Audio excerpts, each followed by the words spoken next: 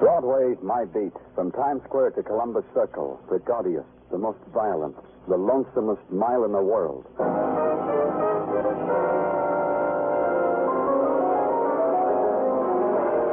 Broadway's My Beat with Larry Thor as Detective Danny Clover.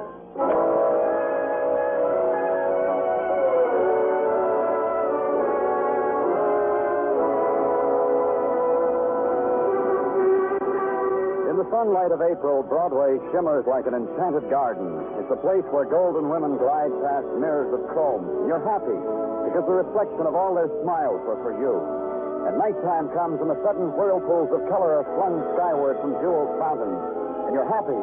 It's the once-upon-a-time land you've searched for. In the morning, you wish it never happened. It's Broadway, my beat.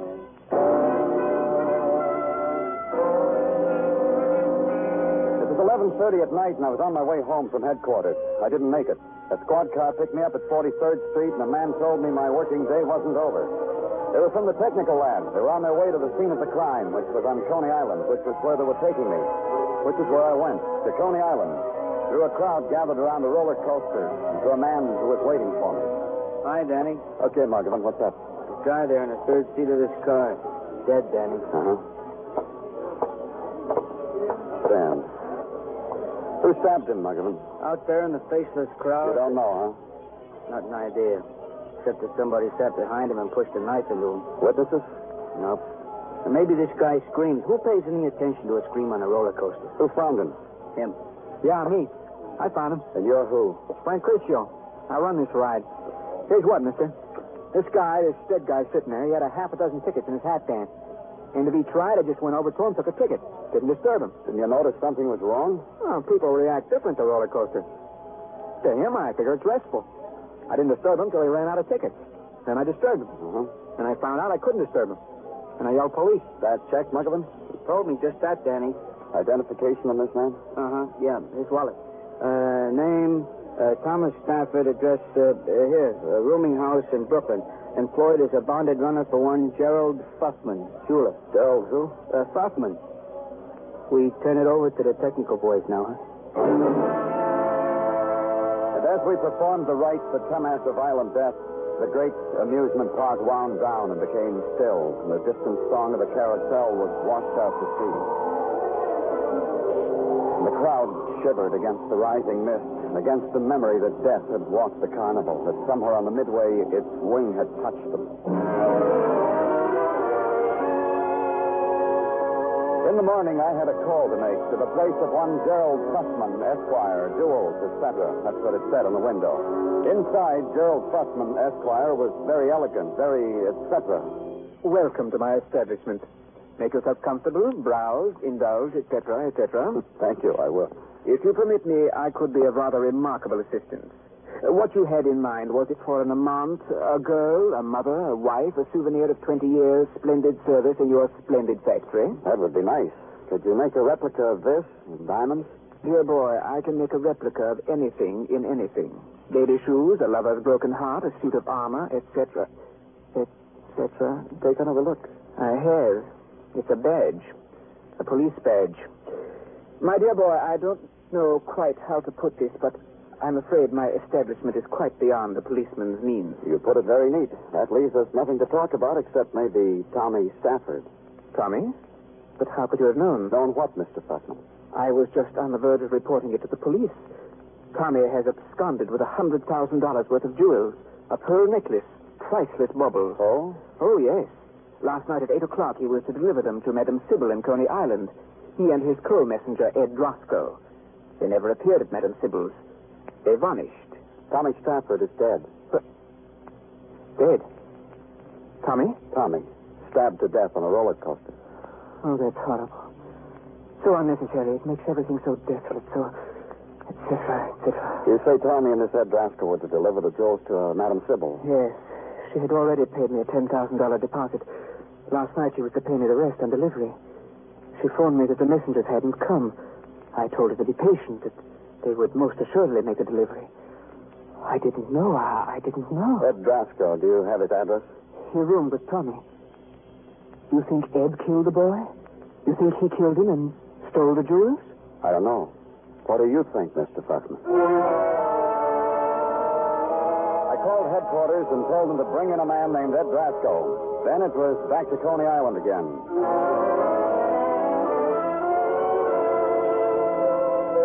At noon, Coney looked like a desert of unwound toys.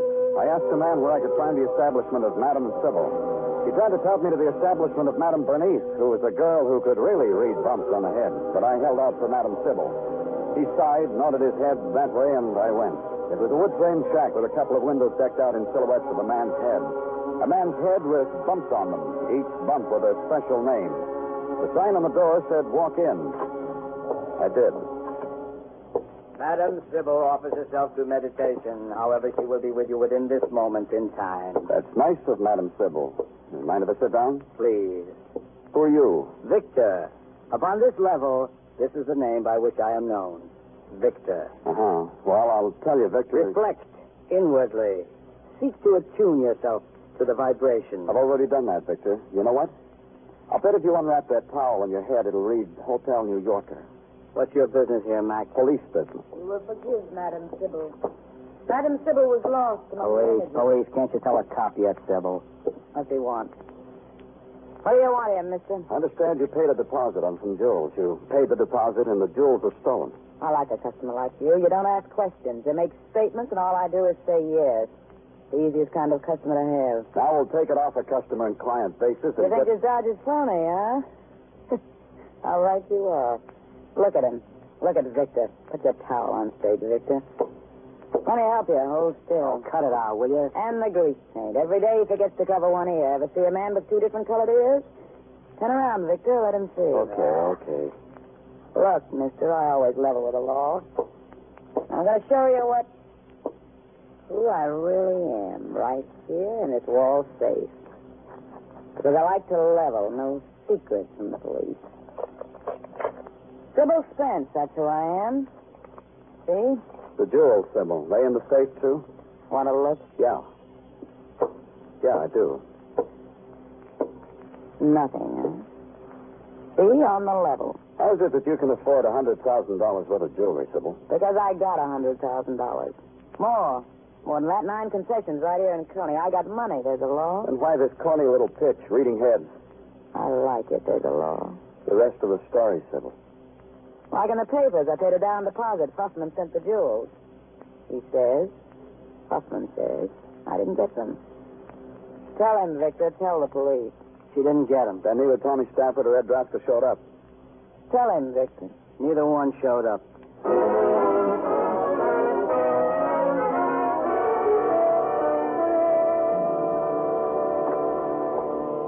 Welcome back to headquarters, Danny. Welcome back from the cotton candy and the 2-foot hot dogs of Coney Island.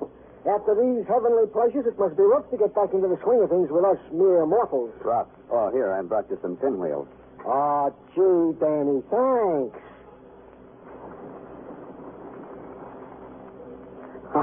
Gee, Danny, when you blow on them, don't they make a ring around the rosy of pretty colors? They're for the Tartaglia children, Tartaglia. Huh? Oh. Of course they're for the Tartaglia children. Who's those children? For a minute, you had me. Well, Tartaglia? They'll leave us lay aside our childish pleasures and get down to the affairs of the moment, huh, Danny? If you insist. This matter of bringing in this messenger, Ed Drasco, it has not been accomplished. Why? For the simple reason that this aforesaid Ed Drasco has taken unto himself a powder. He is not in his rooming house, nor in his appointed haunts, nor in... Send out an old points bulletin on him. I want Ed Drasco. Well, naturally. Number one suspect, huh, Danny? There's such an open and... Anything else, Tartaglia? Case. No, nothing to bother our pretty little brains about. This Frank Curcio owned an ticket-take of the roller coaster on which was found the body of the deceased. What about Curcio? Oh, airtight alibi. When he was not taking tickets, he was in a rendezvous with a dancing girl whose blue jay corn plasters had come awry. All checked, airtight. For a mere mortal, Tartaglia, you... excuse me, Tartaglia. Oh, naturally. Thank you. Danny Clover speaking. You and me, Clover, we got a date. Victor Amalfi and you. Oh, have we, Victor? You'll wear a fresh towel? I like that. Yeah. You and me and Ed Drasco. He wants we should come to his dance. Ed Drasco? Yeah, he wants to make a deal about the jewels. He said I should come alone, but being law-abiding like Where? I Where's am. the dance, Victor?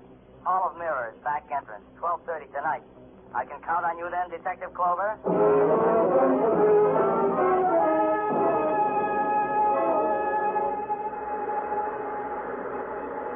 Detective. Victor, Drasco made contact with you yet? He said he'd be here. I haven't seen him. I've been waiting here, but I haven't seen him. Tell it to me again. Why should Drasco contact you? So simple. A guy steals $100,000 worth of jewels. Double crosses his employer, kills his buddy. The jewels are hot, he can't get rid of them, so he makes a deal with the madam and me, $25,000. Why did you call me? Well, like I try to impress you on the phone. I'm honest. I'm double-crossing a killer. I call in the cops. You'd like it some other way? Yeah, I thought this hall of mirrors was closed. There's someone in there. Maybe Drasco. Come on. You first, Victor. Yeah, I know where the lights are. You better follow me, Detective. A guy can get lost in here. Is that you, Victor, or a mirror? Now there's 6 of you. I'm the third one from the left. Come on. Victor, I'm right beside you. Drasco must have brought a gun. Hey, we're standing here like ducks. With an advantage. How does he know which of us is real and which one a reflection? Well, what are you waiting for, Detective? He's shooting. When are you going to pull your gun? Yeah, I'll do that. But what do I shoot at? That way. That way. The shot came from right there. Shoot! Shoot!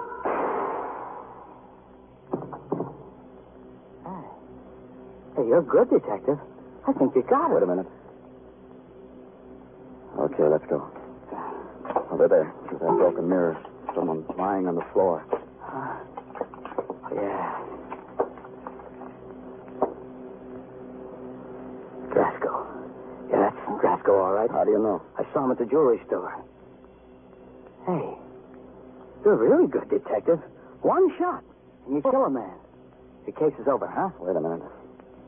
I'll see. Well, what's to see? Oh. Looking for the jewels. They on him? They're on him, huh? It's all over, huh? For Drasco. But he lied to you, Victor. No jewels, huh? No jewels. How do you figure it, Victor? A man dies for a lot of jewelry he didn't have.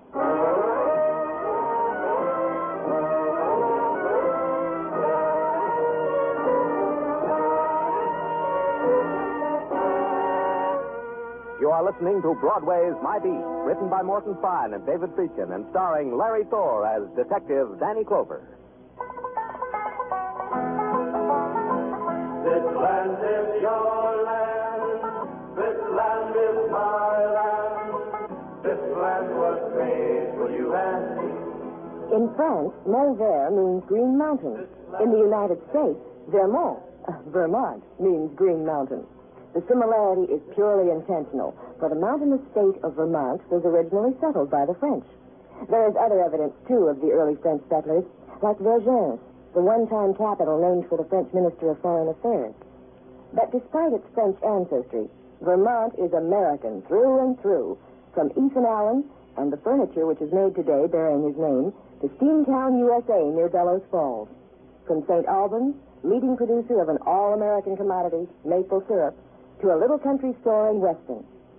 The fresh fragrance of red clover, the granite beneath its hills characteristic of its people, the well-known Vermont cussedness or independence, Admiral George Dewey and Calvin Coolidge, all things typically American, typically Vermont.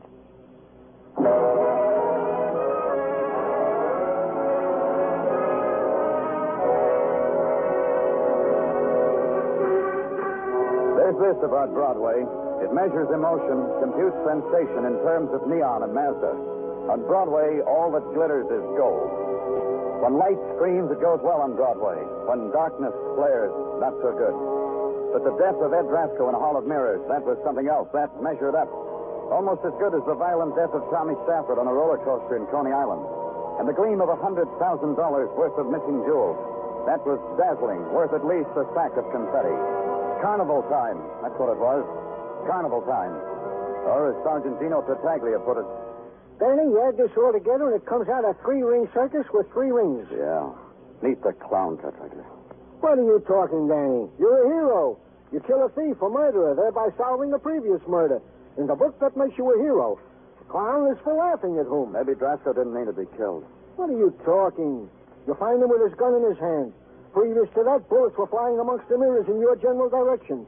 At a time like that, you're going to stop to ask yourself, should I or shouldn't I? I was eager, Tartaglia. If I hadn't been so eager, a man would still be alive. A man we could talk to, so we could be sure. Danny, before you go any further with this selfish torture, Explain to me this business of eager. If I played it smart, if I'd shown myself, maybe Drasko wouldn't have been so quick with his gun. I could have waited to take him. Either way, where is his gun? In technical for a routine check. Registry, fingerprints, and all the so forth the technical does with a gun. Yeah. The list of the missing jewels, is it up? It is out, Danny, which brings me to the tidbit of the day. A tidbit which will bring a smile to your gloom, a ray of sunshine to your... Just a tidbit, Tartaglia. Of course. We are just in receipt of information, Danny, that a drunk by the name Paul Otis is honoring the drunk tank in the Coney Island precinct with his presence. I can't tell you how happy that makes me. Wait, let me finish, Danny, before you make another bitter remark. It seems that on a routine perusal of the belongings of said Paul Otis was found on him a diamond brooch, which answers to the description of a diamond brooch on the list of the missing jewels. See, Danny? See how long you had to doubt me when I am just what the doctor ordered?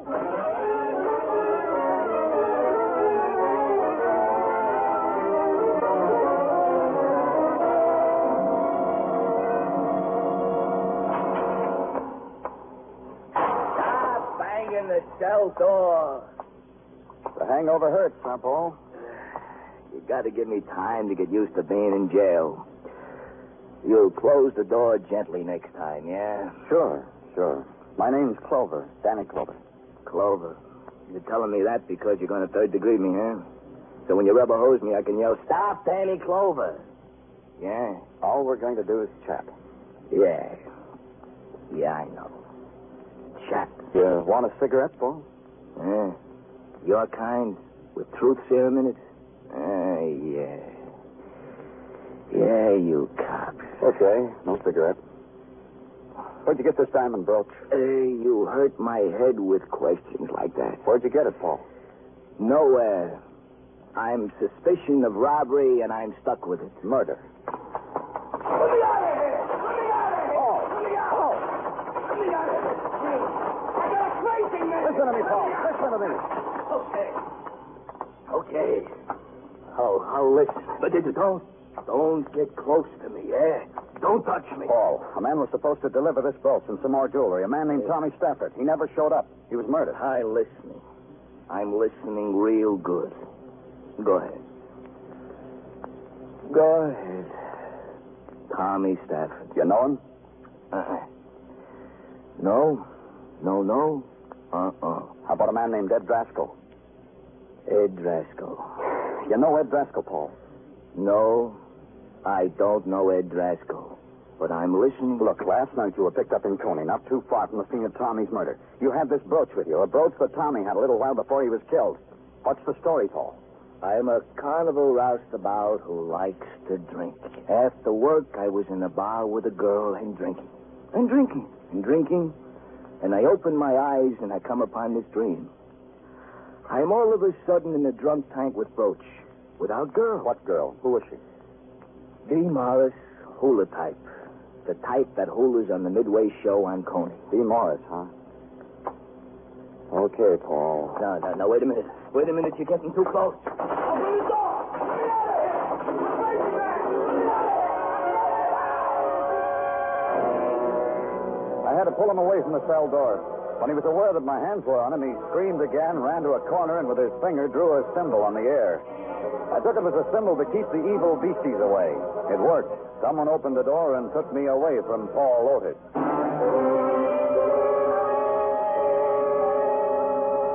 In the early afternoon light, the Midway at Coney is a tattered circus poster peeling off an alley wall. The color is drained from it, and the attractions don't care if you do or don't.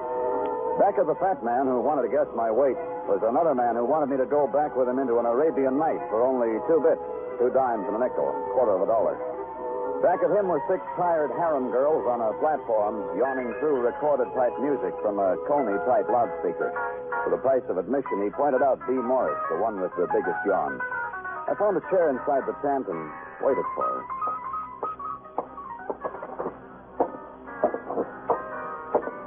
Lucille tells me you were asking for me. Well, now that you see me up close, you can run along, that's true. Sure. Sit down, Dee. I want to talk to you.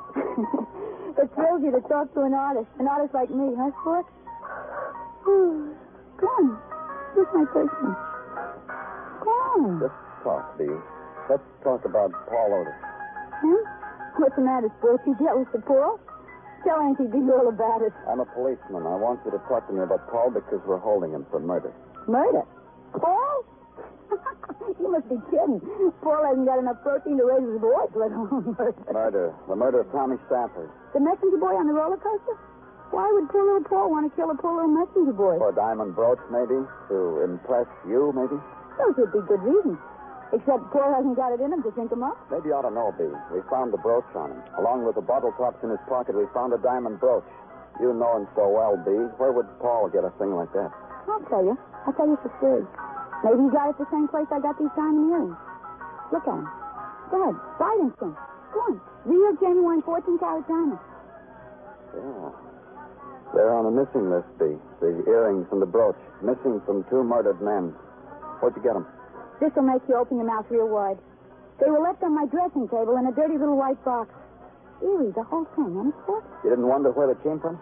Who asks where diamonds come from? We do, Bee. Policemen do that.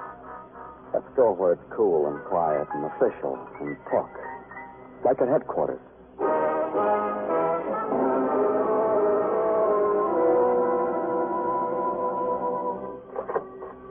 Danny? Huh? Here, Danny. I brought you a nice piece of chicken cacciatore I pilfered from my lunchbox you should gnaw on instead of your fingernails. I'm not gnawing on my fingernails, Detective. Literally, no. But figuratively, I can see your brain devour them to the hub. Go ahead, take the chicken. You eat it, Jim. Thanks a lot, Danny. Oh, hey, Danny. Now what? With chicken on my mind, I forgot to tell you. Forgot to tell me what, Detective. I got the report back from Technical about the gun. Quick, huh? All right, what does Technical have to say? Here. You hold the chicken. I'll read it. Okay. To Lieutenant Detective Danny Clover, from New York Police Department Ballistics Division. Subject, gun. Type of 38 caliber police positive. Registry, none. Fingerprints, none. Signed, Marvin Mickbaum, New York Police Department Ballistics Division. Huh? Signed, Marvin Mickbaum. No, the part about the print. Huh? Oh, fingerprints, none. Danny, how could this Grasco have his mitts on the gun, then leave no fingerprints? Huh, Danny? You got a good question, Gino. Here, take your chicken back. It was the best question of Tartaglia's brilliant career. How could Drasco have shot at me and left no fingerprints on the gun he held in his bare hand? It was a good question, because it could contain within itself a good answer. It could answer why Paul Otis and B. Morris had stolen jewels on them. It could answer the murder of Tommy Stafford and maybe even the death of Ed Drasco. And for the answer to a question that already has an answer, you go to a clairvoyant, to someone who reads head bumps like Madame Sybil's in Coney Island, to her prop boy, Victor Amelfi. Madam Sybil offers herself to meditation. However, she will be with you within this moment. It's a detective. Go on, detective. Same to you, Victor. Where's Madame Sybil? Like I told you, in the back room, meditating. If you're here as a client, you'll have to wait for the madam. If you're here to pass the time of day, likewise. You're 2 times wrong, Victor. I want you and Sybil for murder. You make a hobby of this? You point a finger, say you're a murderer, and this makes a murderer, huh? You got one yesterday, Clover. How many you need to make you happy? You and Sybil. All right, I'll humor you. Whom is whom we have murdered? Tommy Stafford, maybe? Ed Drasco, maybe? Drasco? You need an aspirin, kid. $100,000 worth of jewels for a measly down payment of $10,000. Good profit, $90,000. And all it cost was the murder of 2 messenger boys. I could get you bicarbonate. Cheap at the price, huh, Victor? It's so easy. You take Stafford on the roller coaster, stick a knife in his back. Sybil takes Drasco somewhere else, puts a bullet in him. What'd you do with the jewels? Put them in the safe after I left? Let's take a look at the safe, huh, Victor? A little thing. One little thing. I read in the papers you got 2 birds with stolen diamonds in their mouths. Diamonds the madam bought and never got. You must know about that, Victor. You planted them. You planted them on Paul Otis and Bee. 2 people whose business it was to be near the scene of the crime. It almost worked. Now let's look at the safe, huh? First you have to get by Victor, detective. That ain't gonna be easy. Let's try, shall we, Victor?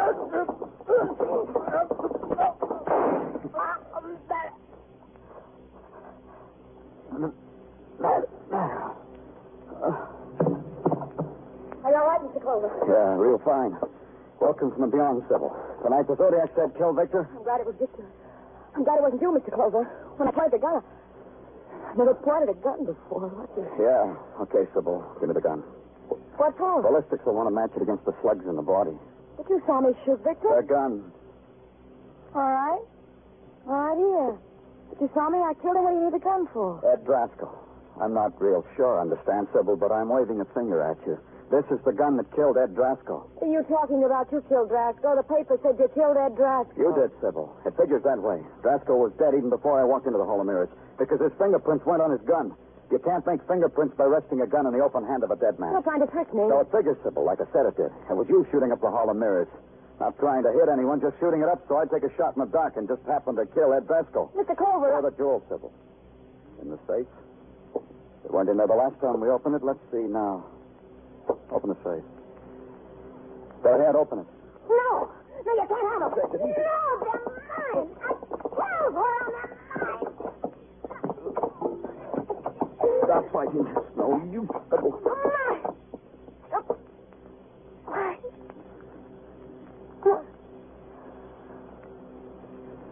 They're not mine. Are they? Let's go, Sybil.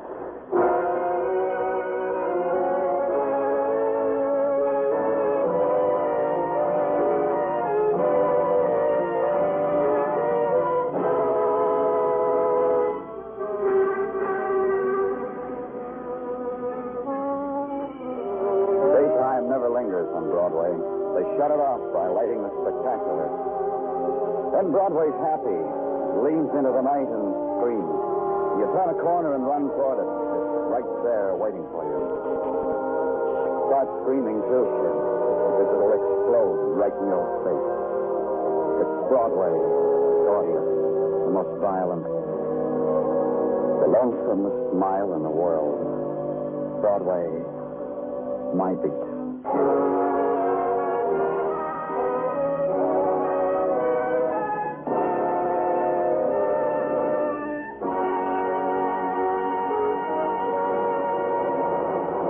Broadway's My Beat stars Larry Thor as Detective Danny Clover with Charles Calvert as Tartaglia. The program was produced and directed by Elliott Lewis. The musical score was composed and conducted by Alexander Courage.